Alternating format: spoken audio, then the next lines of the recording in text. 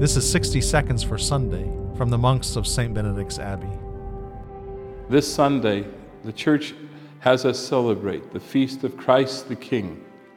Christ is a king, but not in the sense of what Herod brings to the world, or Caesar, or any other ruler.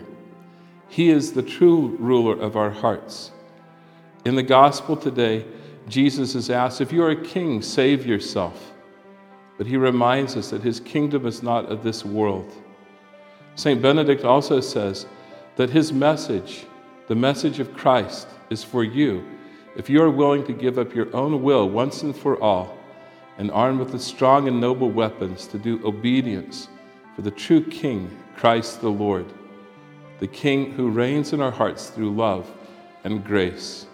For more from St. Benedict's Abbey in Atchison, Kansas, see our website, kansasmonks.org.